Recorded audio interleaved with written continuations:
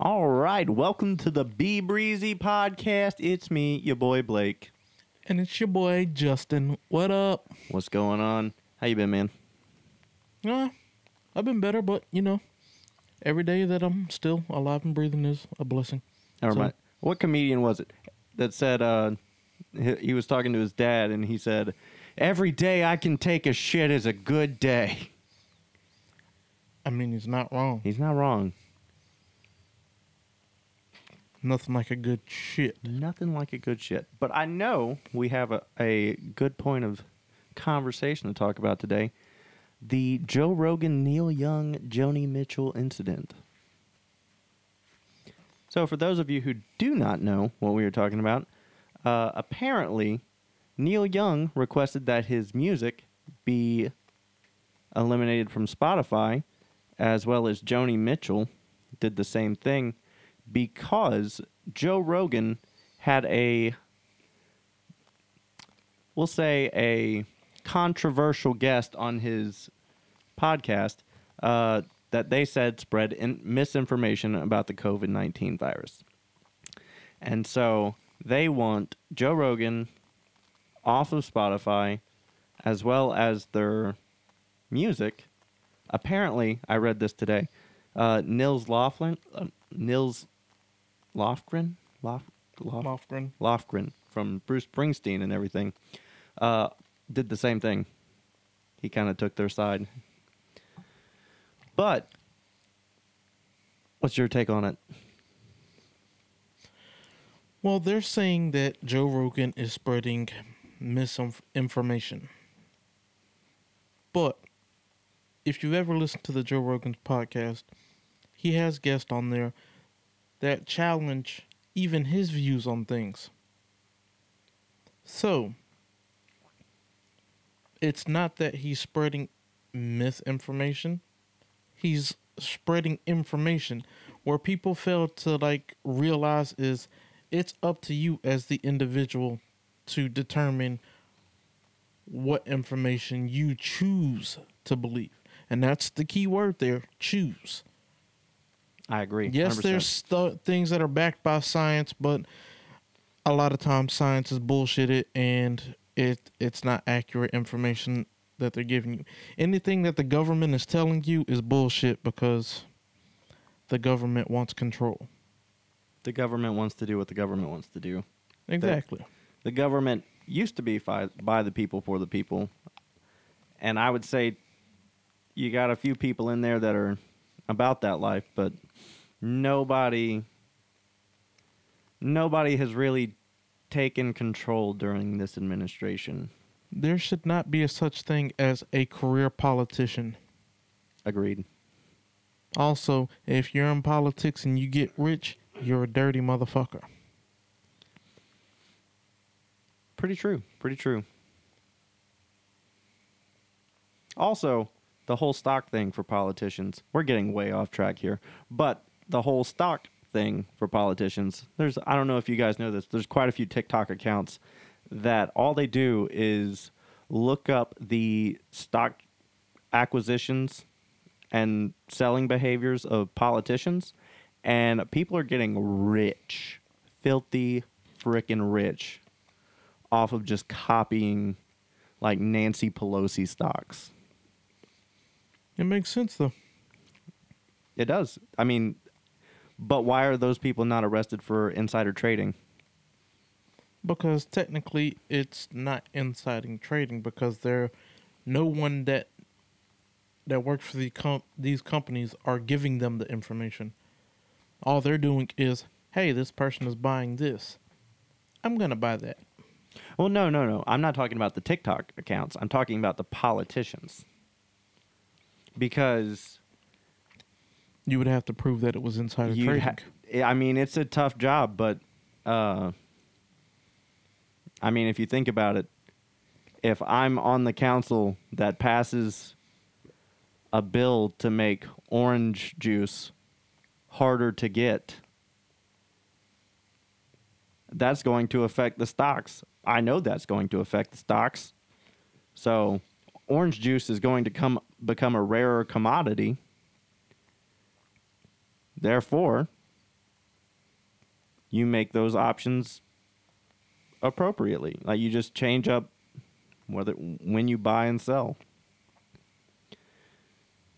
It I guess technically it's not insider trading because it's not inside information from the company, but it is inside the system that the company revolves around. So, I mean, it kind of they go hand in hand and I understand it, but doesn't seem exactly fair, but what can you do? You can't control everything. You can't restrict the economy by that much. Like everything that's currently going on right now reminds me of a book that I have to finish it. I'm not done with it yet, but I've read. I'm like probably 3/4 of the way done. It's called "Behold a Pale Horse" by William Cooper, and one of the first chapters is called "Silent Weapons for Quiet Wars," and it talks about how the government will put information out there, kind of like scare tactics, to control the commodities: Mm-hmm. food, gas, Mm-hmm. energy. And over the last few years, specifically, I'd probably say the end of 2020 Mm-hmm. and up to this point, everything that this book says makes so much more sense because think of everything. What was going on? Oh, they shut down that gas pipeline. And what was going on? There was a gas shortage. Mm-hmm. Oh, we all of this is going on. We've got to shut down the economy. Now there was food shortages because grocery stores couldn't get products and XYZ. You know, you went into Walmart within the last month or so. The store was fucking empty. Empty. Dead empty. So it makes sense. I'm gonna let when I finish the book, I'm gonna let you borrow it so you can read it, and you will think. William Cooper, in the book, he talks about how the government tried to kill him multiple times for writing the book.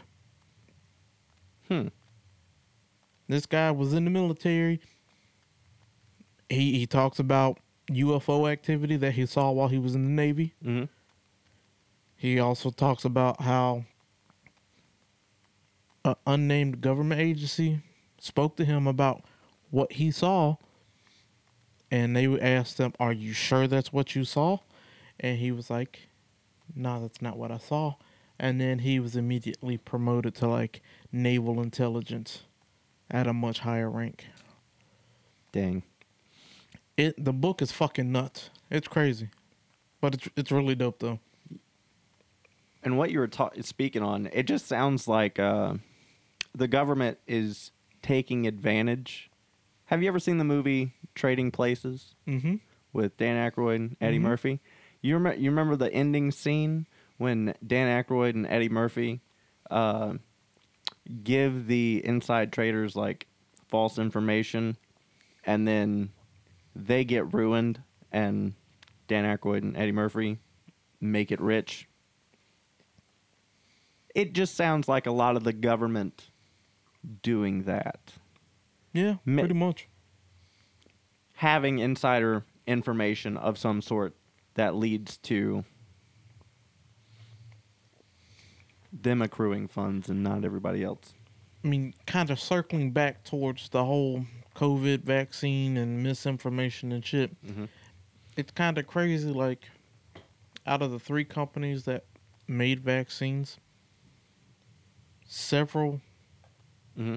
senators and shit own the majority of the stock in these companies. And that Fauci's wife was one of the key players in all that. Right? Yeah. Fucking crazy, right? Mm-hmm. Or is it just some shit that they're doing?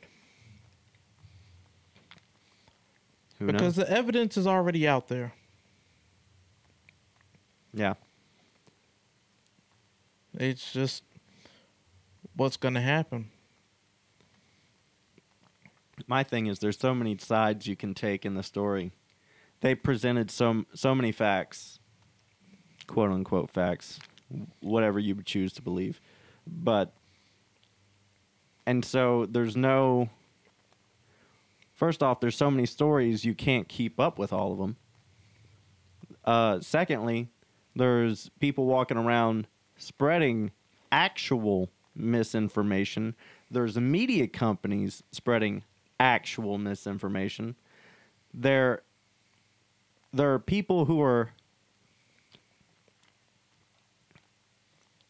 I'll use the words quote unquote open minded, who are saying that they should mandate people to get the vaccine. And that's garbage because that becomes fascism. That becomes a government telling you what you have the choice to do, what your choice is. True. That's mandatory. Mandatory vaccines. Whether you take the vaccine and whether the vaccine helps or not, that's a different story. But when the government starts telling you what you have to do, that's a different story. That's a different argument. Different boundaries. Yeah. One of them is science, and you can prove science over time, whether the vaccine works, whether it doesn't work, whatever. But when the government starts telling me what I have to do with my body, then it's a problem. And see, this is where liberal arguments fall apart. Because when it comes to abortion, it's my body, my choice.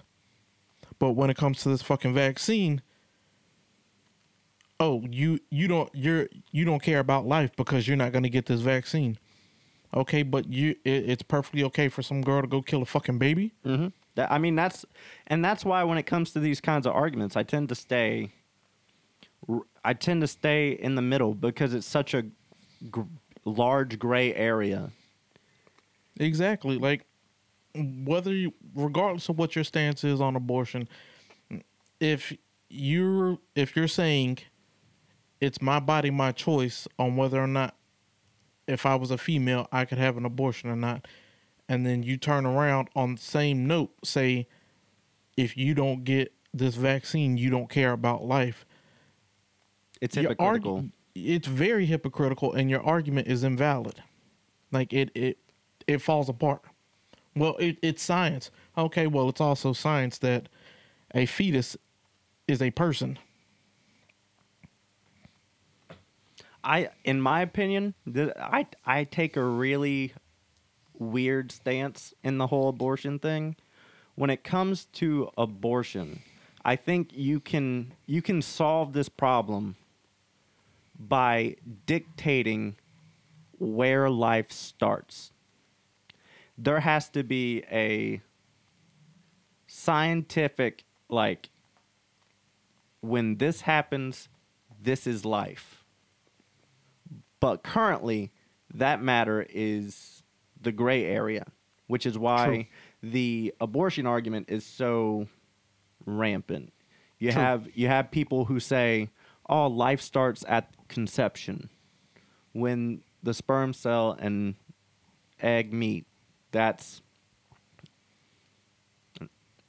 or not cell, not sperm cell, but when the sperm and the egg meet, that's when life starts.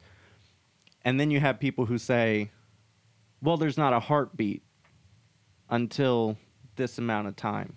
Mm-hmm. Or there's no cognitive brain function until this time. But you have to pick one. Scientists or medical professionals have to pick one to solve that argument. True. And I agree with it.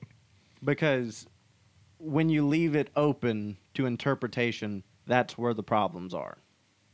True. And going back to, like, you know, cognitive brain function. Okay, so if somebody gets into a car accident, becomes brain dead, becomes a vegetable, you're technically saying this person is still alive, but they have no brain function, but they have a heartbeat. But then on the other end, you have a fetus that has a heartbeat, but technically doesn't have a cognitive brain function, and you're saying that's not alive. Correct. So it's hypocritical on both sides of it. Yeah, you have to pick. At some point, that decision has to be made. Is it because there's a heartbeat, or is it because there's cognitive brain function? What's it going to be? Because technically, you can have cognitive brain function after your heart stops beating. Correct. But your heart can keep beating even though you don't have cognitive brain function. Yeah, and I mean, the argument that you just made means that if somebody goes into a coma, then if we go by the same rules that we're currently applying to abortion, then they died. Pretty much. Or they're alive. I mean, you have to, like I said, you have to pick one. You have to pick one. Are they dead or are they alive? That's the argument that needs to be made, and until it's actually determined and decided on, which it'll always be a controversial choice regardless of whichever one is chosen, because people see it from in different views, because it is interpreted right now. Exactly. Until it becomes a fact, it will be a problem. Yep. And I agree with that. And I mean, regardless of what I believe about abortion or anything, like people have free will. That's one of the biggest things. Is it's free will. You have the free will to make choices. But going back to the whole vaccine thing and being mandated, at this point, the government is taking away your free will and dictating what you have to do. Not, hey, this is a thing. You can either choose to do it or you can choose not to do it. Kind of like, this is one thing that I talk about a lot with a lot of people. Freedom of speech. Yes, the First Amendment says you have the right to say whatever you want. But with that right and you choosing to say whatever you want, you must also deal with whatever consequences or repercussions come behind your choice of saying whatever you want. That's 100%. I say that all the time. You get freedom of speech, not freedom of consequence. Exactly. That's the best way to put it. It's like, if a white person walks up to a black person and calls them an N-word, and the black person doesn't do nothing, okay, cool. That means you said that word probably around the right person. But if you turn around and say it, if that white person said it to somebody else and he gets his ass beat, that's the consequences of your actions. You chose to say that word knowing what consequences could come behind saying it. True. Very true. And at that point, you have to deal with those consequences. Same thing, like a bunch of celebrities and stuff. They say whatever they want, and people, oh, well, the First Amendment says he has the right to say whatever he wants. Okay, but this label, or let's go with a musician. A musician says something racist or off color. And the label that they're signed to is like, yeah, no, we don't take that stance with you, so we're going to drop you. Now the fans are like, oh, well, the They dropped him and he has the right to say whatever he wants and XYZ and XYZ. True, he does have the right to say whatever he wants, but he is not free of the consequences that comes behind those actions and those words. I got you. I mean, that's 100% right, though. But one thing I also like to talk about is just because you don't like something doesn't mean you shouldn't hear it. It's the censorship argument. True. So with the right to free speech also comes the right to be offended. True. So just because I say something that you might not disagree with, just because it doesn't fall in line with what you believe, doesn't mean that I don't have the right to say it. Yeah, everybody has the right to their opinion. And then on top of that, not every opinion needs to be voiced. If you get what I'm saying. I understand.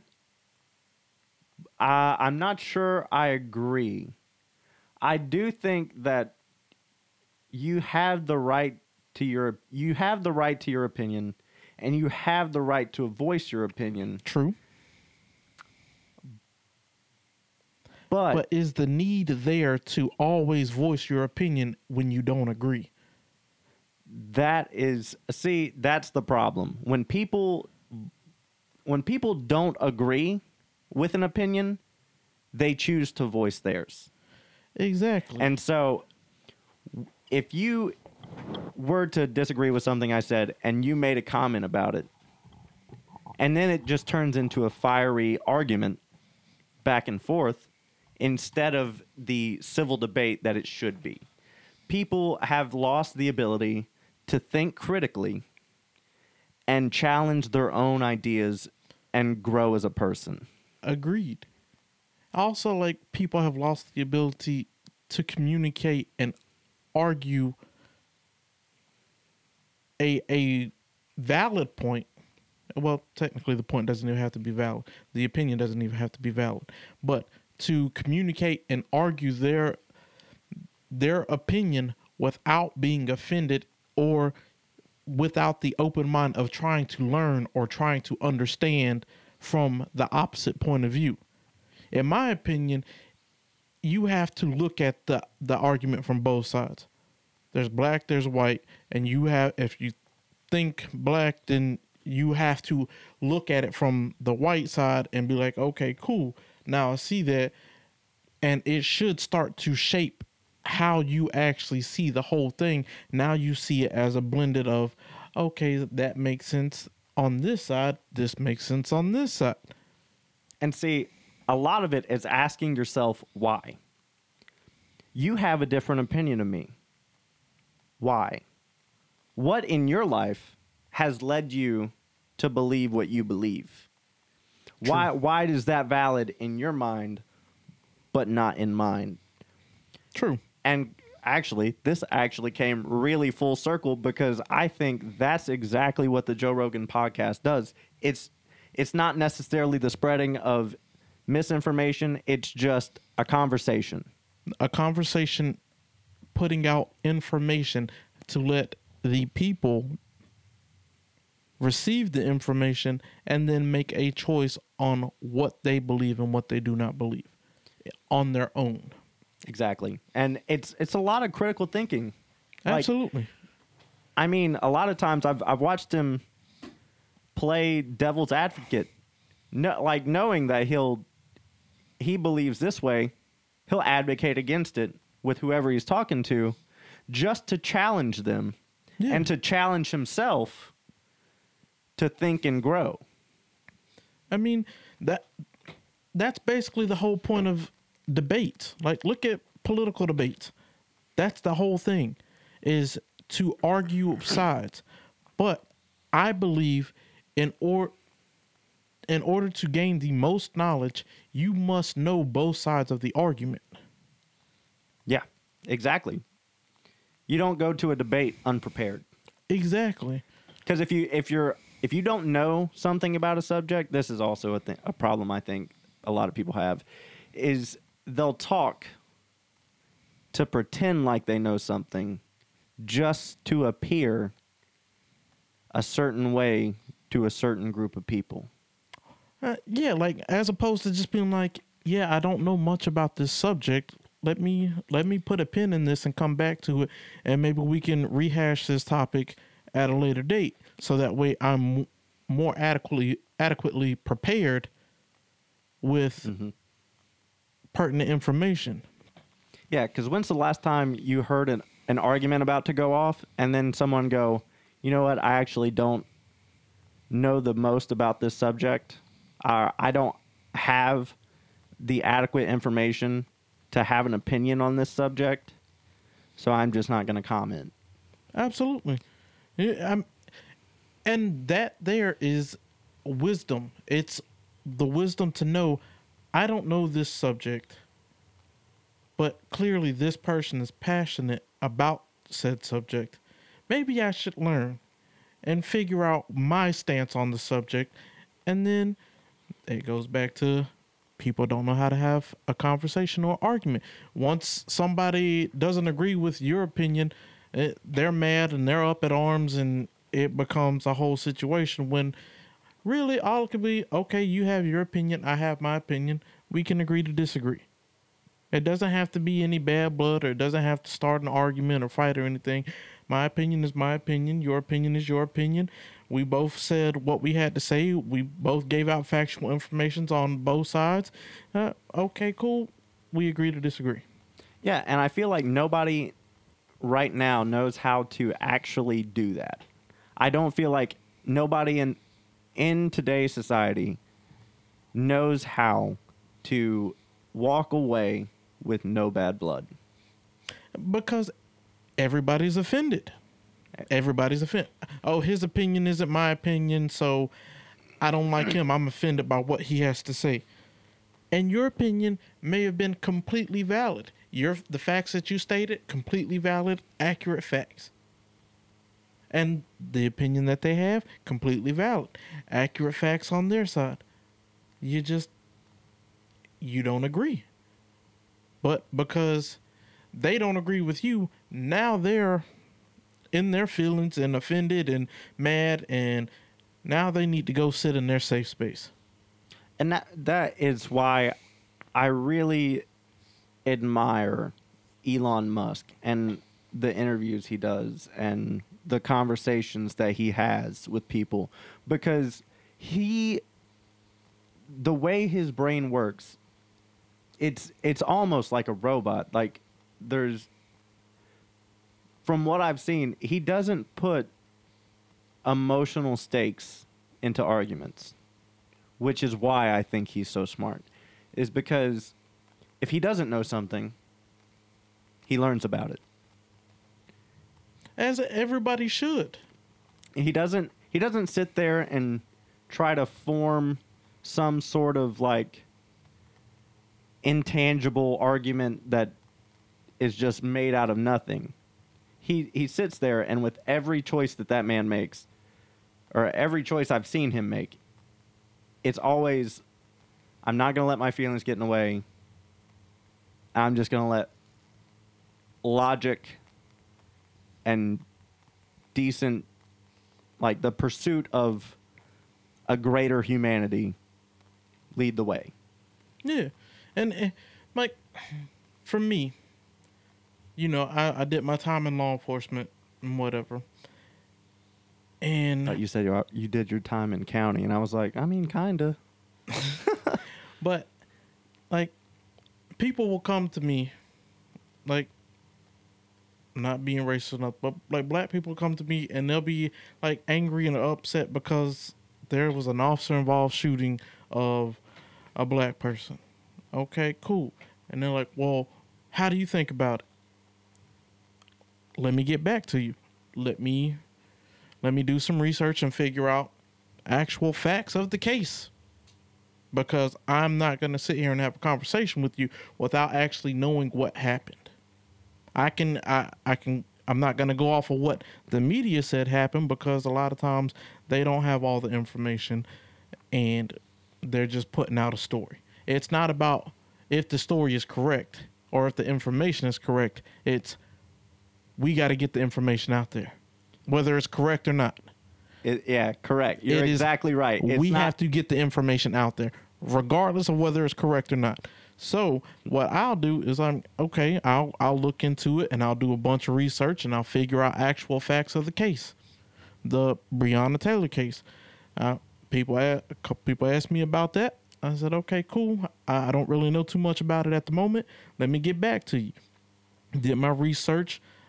At that point, they had already put all the warrants and everything were already public record, so you could actually view the warrants that were signed and everything by the judge. And so I looked at it. Okay, cool. And then I started like thinking about the cases and everything and like how certain things weren't adding up. And so when I would go have this conversation, I'm coming to have this conversation with the facts. And I'm not giving you a former law enforcement officer side or a black person side or a half white person side. I'm coming to you. I'm coming to the situation with facts, factual evidence of what was going on at that time. But the argument, when I start presenting facts and the things that weren't adding up based off of factual information I have that is now public record. Oh, well, you're just saying it because you used to be a cop and you're half white. No, that's not the case. Like, I will talk about officer-involved shootings with anybody just because I did do time in law enforcement. I am half black. I am half white. And I will talk all of this and give different views and opinions about these things that happen, just to, basically help spread the information that it's not like cops are just going around shooting black people. That's not the case at all. But then I mean, I'm sure you got some places in Mississippi that are pretty rough, but I mean, shit. I'm not saying that it doesn't happen, because exactly, there's fucked up people in the world, regardless of whether they're a cop, black, white, Asian, Mexican, whatever. There's fucked up people in the world. But we'd start off talking officer-involved shootings, and then they would bring in, well, George Zimmerman and Trayvon Martin. No, because that was not a police officer, and that was not an officer-involved shooting. That whole situation was fucked up. Do I think George Zimmerman should have went to jail for that? Yes, but the DA's office in Florida that prosecuted that case fucked that one up. So, yeah. So I'm like, so now I can't believe your opinions about anything because you brought up an invalid point that had nothing to do with the topic at hand. Yeah. And it's all about thinking critically at the end of the day. So when you look at a situation like that, cop kills a black guy, and you have to think from multiple sides. You have True. to. You have to go, if I was that black guy, what should I have done? What did he do? If I was the cop, why did I react in that way? Is there something that I could have done to not do that, like from that perspective? And you have to think about all of that. And I'm sure you have more experience. Your law enforcement experience brings in a whole other level to that argument. You know the codes. You know, at least for what your county was, what the procedure is when dealing with a hostile inmate or whatever it may be. You know those procedures. Most people don't. True. And most people don't know when an accurate time to use deadly force is. True. Based on their procedure. True. I completely agree with that. And what was the point that I was going to say? Also, body cam. Oh, well, the body cam shows this. Okay, in the heat of a moment, your vision becomes tunnel vision, and you only see like 3% of your field of view. It's almost like you target fixate on one particular thing. You don't see what's going off. Also, a body camera is 180 degrees field of view. You see way more than the human eye sees after the fact. Yeah, true.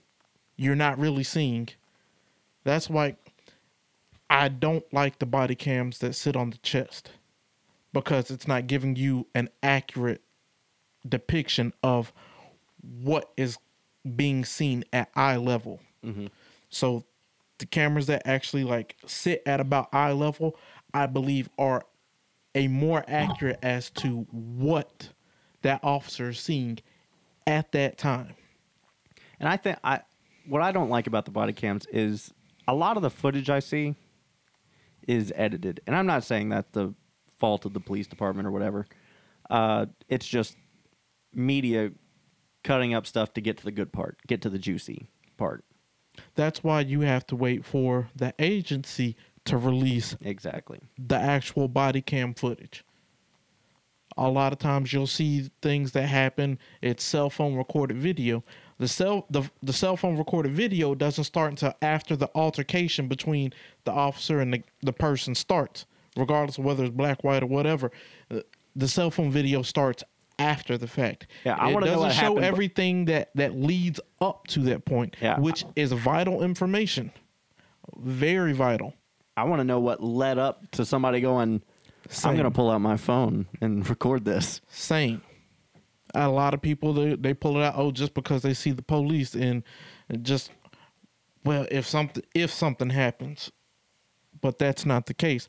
Most of the time it's somebody starts recording after there's an altercation already taking place, and it escalates to the point of deadly force. Exactly. Yeah. And then, of course, it's easy to sit on the couch and depict body cam footage after the fact. Oh, well, all he had was a knife, or a bladed weapon can do just as much damage as a gun. The same people who sit on the couch and judge these situations are the same people who watch the Olympics and go, oh, that dude came in last. Slow ass. I could do that. I could do that. No, you couldn't. That's a very high-stress situation. Absolutely. And just speaking from experience of my time in law enforcement and how quickly a situation can escalate, it can go from, I've been in situations where it went from having a conversation like we are now to being an all-out brawl, knockdown, drag-out brawl with a guy in like half a second. Exactly. And the thing is, when something happens that fast, you got to think that it's premeditated. Because right now, you don't know what's going through my head. Absolutely not. I mean, we're having this conversation. We're both being civil, but at any point in time, I could choose to just violently attack you. Absolutely. And you would go, and then you put me down. That's where you see problems. Is just because somebody is acting civilly doesn't mean they're not going to turn hostile. There's also passive aggressiveness. Very true. You may not actively be resisting, but you're being very passive aggressive about things. Your demeanor is very passive aggressive. You're taking your time, not handing over your ID, or you're being very hostile with your answer to simple questions. And when you initially start the contact off hostile or very passive aggressive, that officer's getting a vibe like something is off. See, my thing is, you just treat people the way you would want to be treated. Absolutely. So if I've done something wrong and an officer approaches me, yeah, like I did something wrong. Why sorry. give him a hard time? Why give him he's just trying to do his job? Exactly. So, and I understand the argument, like people don't like cops or whatever. I get it. I True. don't know if I agree with it, because without police, you just kind of have anarchy, and Absolutely. anarchy just, I Yeah, mean, no. It's not good. you have to have a system, and you have to have people who can enforce the rules.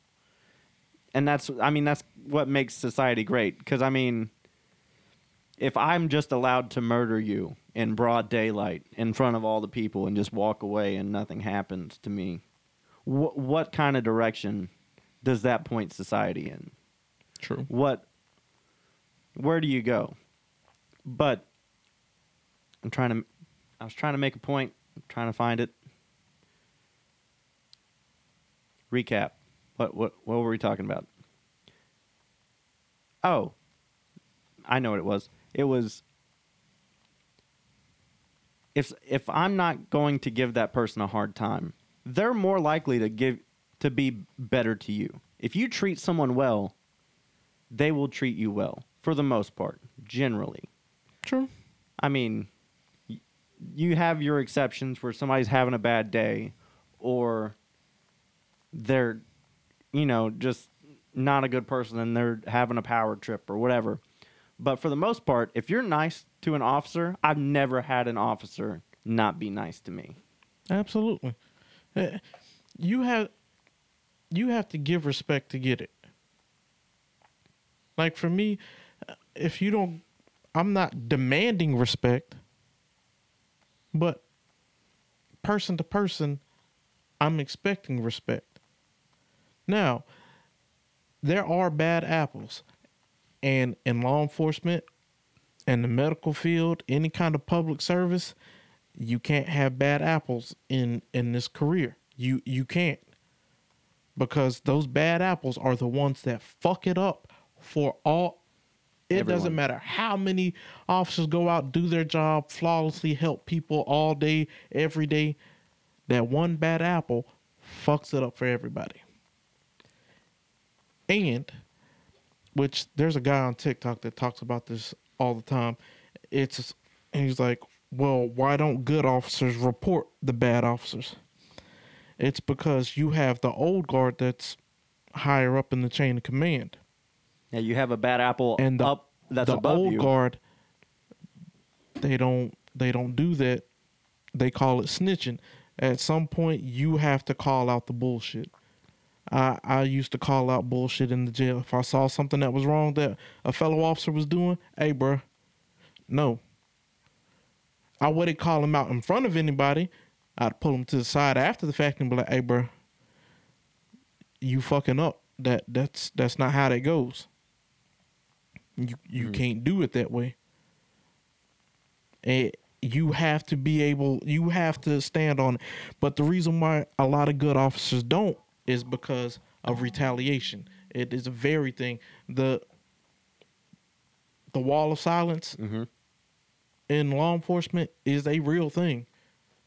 And when you go against that, you basically kiss your whole career And I mean, goodbye. it's the whole dynamic of those public service jobs that it's a weird kind of dysfunctional family kind of thing. It's the same thing you see in soldiers. Absolutely. It's the same thing you see with firefighters. It doesn't change. Absolutely. It's a brotherhood, Yes. and those are the people that you're putting yourself on the line with. You're in the front lines, handling stressful situations, risking your life at times, and if you betray one of your brothers, They're not going to have your back. they're not going to have your back. And having backup in those types of situations is very, very it's very important. similar to how I was feeling this last time that I was working at the agency I was working at, where it seemed like every time I turned around, most of my shift was talking shit. Oh, well, they let Reed do this. They let Reed do that. We don't ever get to do this. We don't ever get to do that. And it, like, I try not to let it worry me and, like, bother me. But it really seemed like, okay, if I'm down here getting my ass kicked by a group of inmates, these motherfuckers ain't gonna come help me. Yeah. Regardless of how many times I call for assistance. They're not gonna come because they're mad because my supervisors rewarded my work ethic with positions that allowed me the freedom to do certain things. Yeah. And it is what it is. My corporal used to actually tell them the reason why Reed gets to do the stuff that he does is because he does the things that y'all don't do. I don't have to tell him this needs to get done. I don't have to tell him this needs to get done. These are things that happen every night and he gets it done without even it being a thought because it's a routine. These are things that happen every night. These things have to get done. So, in order to let my supervisors do what they needed to do as supervisors, I took care of the small stuff without them even saying it. I used to try and teach and train other officers to, so that way they could get the opportunity or earn the opportunity to do the things that I was doing. But when they got the chance, they didn't do what needed to get done. So guess who they put back to do those things? Me. And then it'd be, oh, well, they only let Reed do this and they only let Reed do that. And even other supervisors were joining in on that. So it was just like, okay, well, it seems like at this point it's my time to go. Yeah. Once a work environment gets toxic, I mean, what can you do besides get yourself out of it? Absolutely. It's not good for your mental health to stay in it. Absolutely. God. And when I made that decision to leave and I walked in there that night with my resignation letter, like, I usually never smiled when I walked into work, but I'm telling you, I had a Kool-Aid smile, and everybody knew something was up because they were looking at me like, "Why are you smiling?" And I was like, "Oh, I'm in a great mood." And they were like, "You must be about to quit." Yep. Yeah. And I mean, when I quit, that was probably my favorite day at work. Absolutely. Because, I mean, if you're sitting there and you're getting belittled by people all day and you're having your ideas challenged, or you're not allowed to have ideas because you're at the bottom of the totem pole in their eyes, or you're getting stepped on, I mean, just quit. You don't have to. Like, you don't have to. You don't have to work take there. that. Yeah. Like you as a person, you don't have to take the disrespect, regardless of where you're at, regardless of who's giving it to you. You as a person do not have to take disrespect from anybody. You can easily remove yourself from that situation. And if that's what you have to do, that's what you have to do. Even when I was just an hourly person working retail, customers get disrespectful. I used to easily just be like, okay, and I walk away. And then they go complain to the manager that I walked away from them and left them hanging. I was like, yeah, because me as a person, I don't have to take their disrespect. They're sitting here cussing at me because we don't have a product. There's nothing I can do about that. I checked. We don't have it in the back. Our system shows that we're out of stock. We have some that should be coming in within the week, but there's nothing I can do about it. But you want to sit here and cuss me out because you said you were at another store and it said that we had 5 on hand? How does that other store know what we have in our store?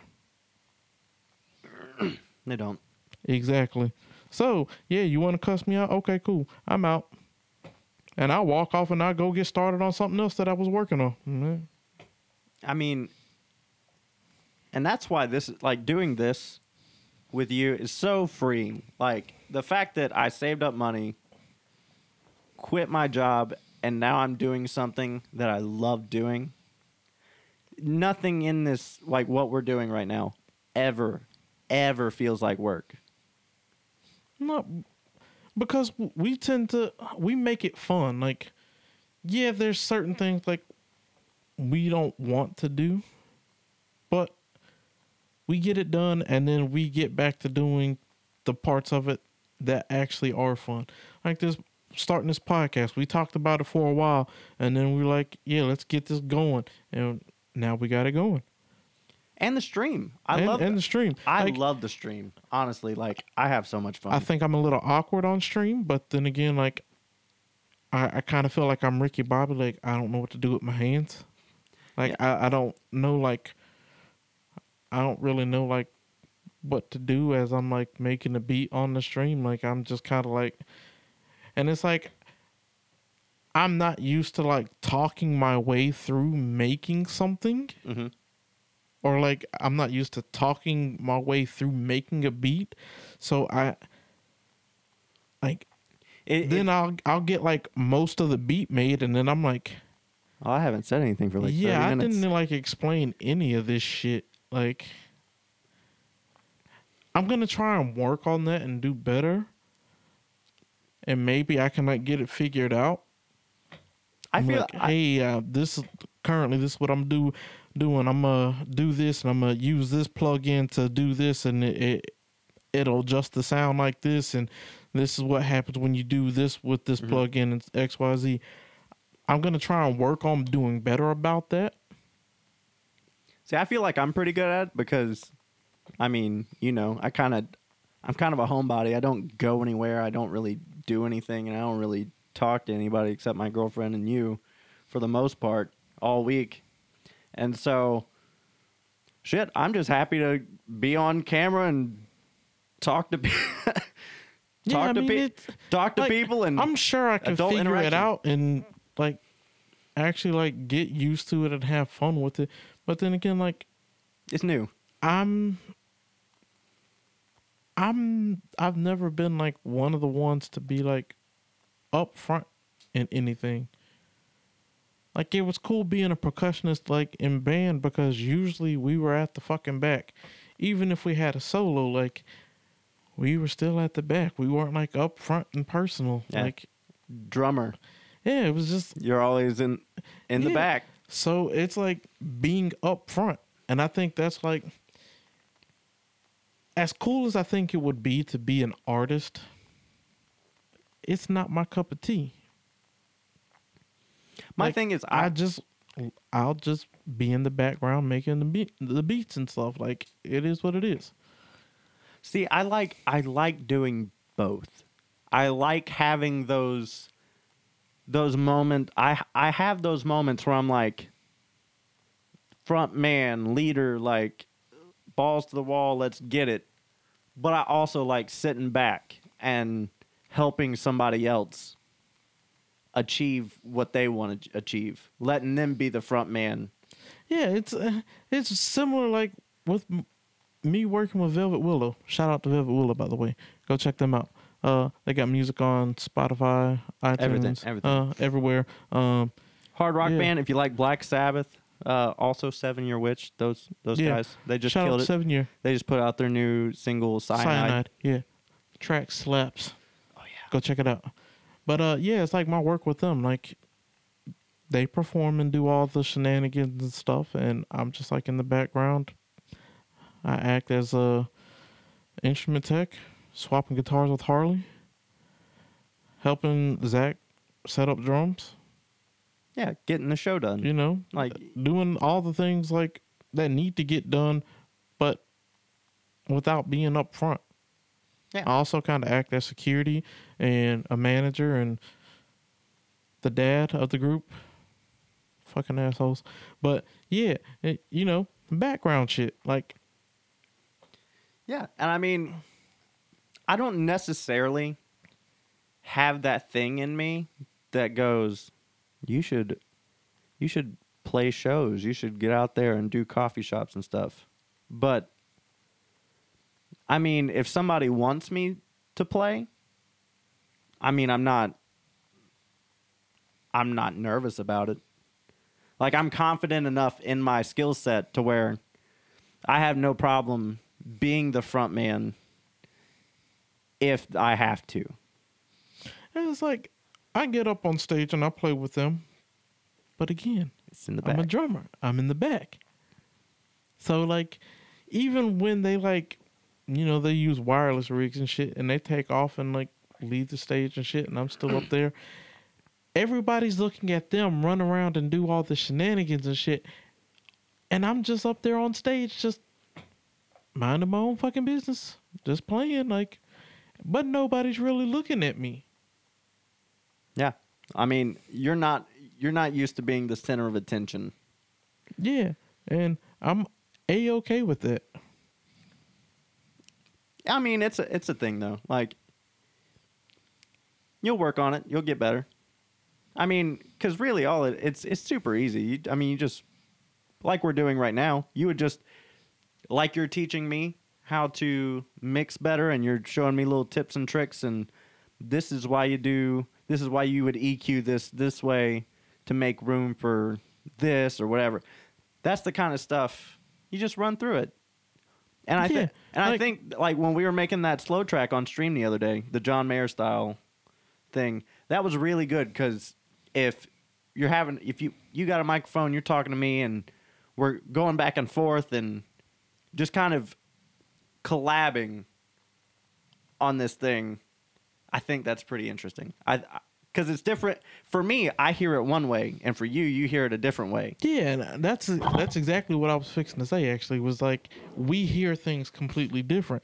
Like that little weird guitar beat thing that we made. Like, you had that little riff and thing, and I was like, huh. Yeah, this is fixing to go in a completely different direction than where you probably think it's going to go. Yeah, most of the time, like, I don't have that hip-hop background. I mean, True. You got to think, White Boy Georgia, I got a country music. Like, my hip-hop days were 95.5 the beat, like, and that was pretty much it. No, I mean, mostly just pop music anyway. it's pretty much just pop music anyway. So I hear a lot of pop and rock stuff when I'm making music. And I hear a lot of melody, not so much a beat. So That makes sense. and as part of it is you're a drummer, I'm a guitar player. Those are two completely Yeah, you're used to melodic. I'm used to rhythm. So I can easily come up with a dope rhythm. Mm-hmm. But when it comes to making melodies, not as much, because I've never been, even learning like mallet instruments when I was in high school, I could do it, but I was only good enough to satisfy what the music I was playing the called bare for. minimum. Yeah. Like, don't get me wrong, I learned some dope techniques like the vibraphone and using 4 mallets and stuff, and and learning that whole grip technique, which was kind of weird and almost like you were throwing up gang signs, but you had mallets coming out your fingers and shit. Yeah, it was fucking weird, but I learned it because the music called for it, and I kind of didn't have a choice. But again, and then also, like, I hear music differently than you because of how my music taste has been throughout my life. Like, I wasn't just raised on some kind of music. Like, yeah, I used to listen to pop music, and then hanging around my dad, used to listen to like old school R&B and stuff like that, and gospel, and then, country music, being around the family and stuff like that. And then, my mom got with Sean, and that's when I got into 80s hair metal. And then I branched out from 80s hair metal to different other kinds of rock. And then for a while, I went through a period where all I really listened to was hip hop. And then I went a period of time where I hated hip hop and I didn't listen to it. But I started listening to post-hardcore. Fucking weird. It's crazy. And fucking weird. And it's like me. I started out with Dad listening to all the hair metal and classic rock, and Yeah. because that's what he grew up with. So that's all we had around the house, and that and country music. It was, and pop music. I Yeah, I mean, remember waking up at your house and your mom had fucking country music blaring through the TV while she was cleaning up. me and Dad were talking about that today. I figured out that the Roku TV. Uh-huh. If you have a Roku TV, you can go to the like live TV thing. Mm-hmm. Go to the channel guide thing, and you actually have like a lot of channels that you can watch live. And one of those channels was like a CMT thing, and they also have like MTV Block Party, the old and they were playing like TLC on there, and I was like, that's one thing That's pretty I dope. don't think I was like, I don't remember the last time I watched a music video that I didn't click play on YouTube. And I was Damn. right?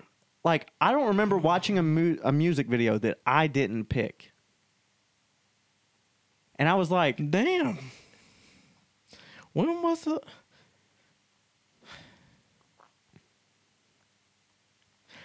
Dog, I don't even know. isn't that crazy?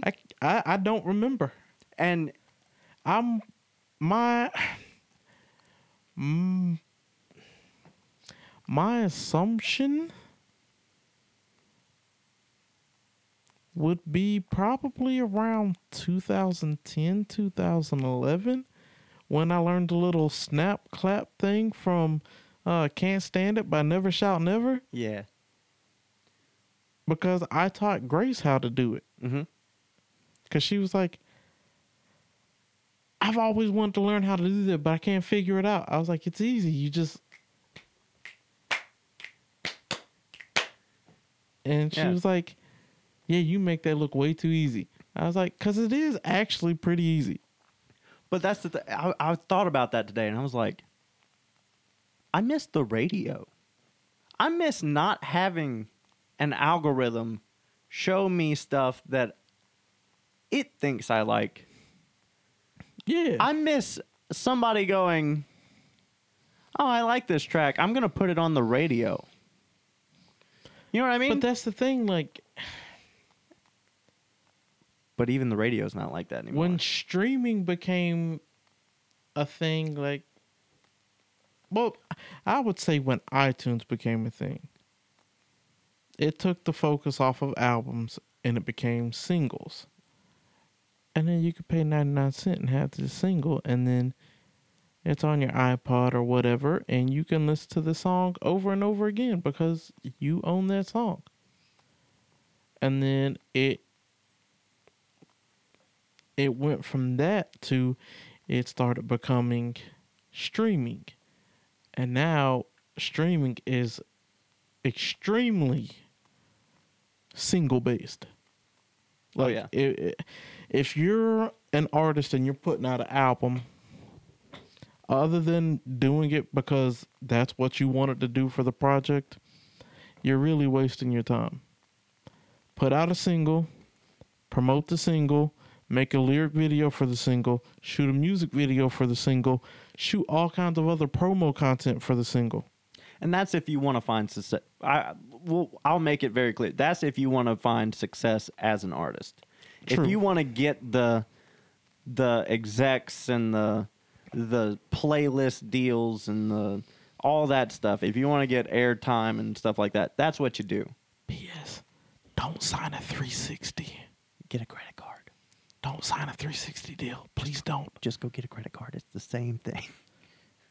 But Don't better. sign a 360. And that can be a topic for another podcast, talking about 360 deals. And if you're an artist or a band or whatever, and the opportunity presents itself for you to sign a 360, not every... They're not created equal, but they're not created equal. generally but they're mostly bad. It's also... I mean, you have to make your decision based on your circumstances. But a 360 deal in the shortest form is, okay, so artists usually make their money off of touring and merch. Not off of album sales or streaming or anything like that. And it's usually touring and merch. Well, a 360 deal that a label offers you is they're going to give you a little more upfront advance, but they're also taking money from you from your performance, which is your touring, and your merch sales. And nah, fam, don't do it. Personally, as an artist, in my opinion, and this is my personal opinion, take this with a grain of salt. I've never done it, but if I was going to pursue an actual career artist type path, I would get the best credit card that I possibly could, do everything I need to do for my album, put it on that credit card, and then use money from sales and touring, like album sales, touring, merch, to pay off that credit card and then do it again. Because honestly, a record label, if they're invested in you, that means they're going to try to invest in you. But why do you invest? So you can get money, so you can make a return. Absolutely. Profit. Return on ROI. Return on investment. Exactly. So, but all they're going to do, most record deals, are we're going to give you this much cash so you can do this, and then you're going to pay us that back. It's just a loan. Recoup. It's recoup. Make sure you know what the word recoup means. And so they're just recouping on a loan they gave you with interest, mind you, because that shit ain't free. You also have to think about what income of yours actually goes towards what is being recouped for that advance. Correct. And if you didn't have your contract checked and only album sales goes towards your recoupment, but you signed a 360 and the label's getting your touring and your merch, yeah, you're fucked. For sure, 100%. You're fucked. And so, in my opinion, if you just get a credit card and you're doing it all yourself, you're paying the credit company back for the loan they gave you. True. But you also don't have to worry about some corporation or some sneaky wording in a contract for rights to your music. Absolutely. Because holding the rights to your music is very important. I mean, and we can talk about the Taylor Swift thing another day. Look at all the artists that own their masters now. Look at that. Yeah. I mean, because all it takes is one. You need one hit. One hit can change your life. And it's just like, for me as a producer, if I produce a hit record and my producer royalty is like 2%, that 2%, my whole life has changed forever.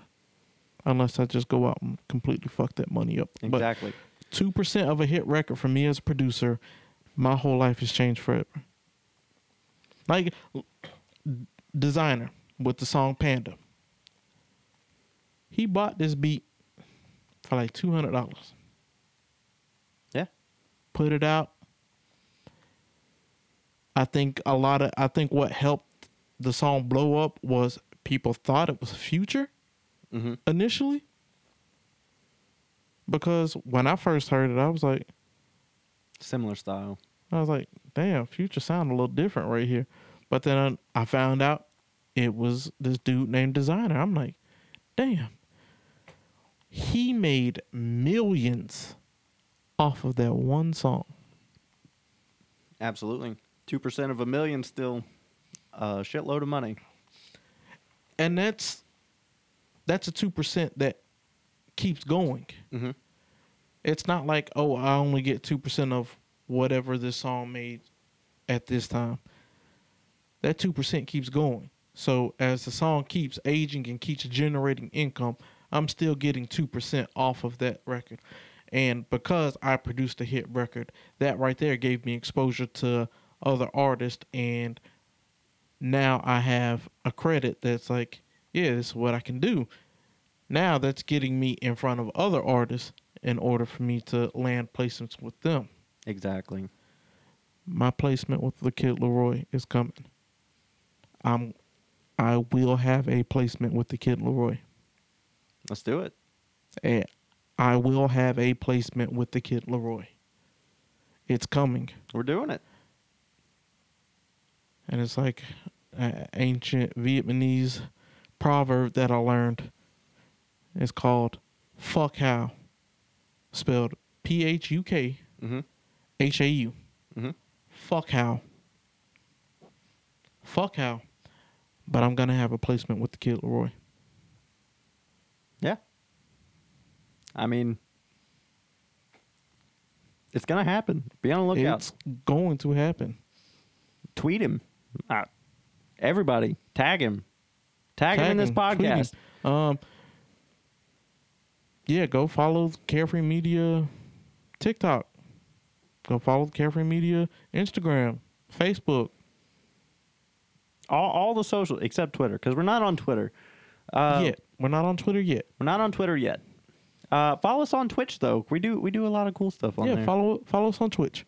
And if you're an artist, especially watch us on Twitch, because we produce a lot of stuff on Twitch.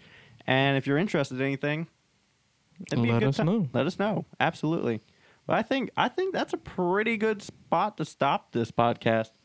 I mean, it's pretty long. It's a solid podcast. I had fun this episode. Me too. We talked about a lot of really cool shit. So I would say next episode we can make it super music business based. Yeah. We can talk about different things like the 360 deals like we were talking about, recoupment, Artist strategy, publishing. Because that's very important, definitely for those producers out there, mm-hmm. because you want to make sure you're getting your publishing and writing. We can go into that more in the next episode, but yeah, that's the publishing side of things for producers is very important, very important. Absolutely. Well, on that note, this has been the Be Breezy podcast, and maybe just maybe, we'll talk about it this week and try to get some music as an intro for the next podcast. I think that'd be pretty cool. Come up That with would some be sort pretty of cool. intro. Maybe an intro and outro music. That's the dream. Living the dream. But all right, guys, be breezy. This has been the Be Breezy podcast. I'm your boy Blake. I'm your boy Justin. Be breezy, guys. Take it easy, guys.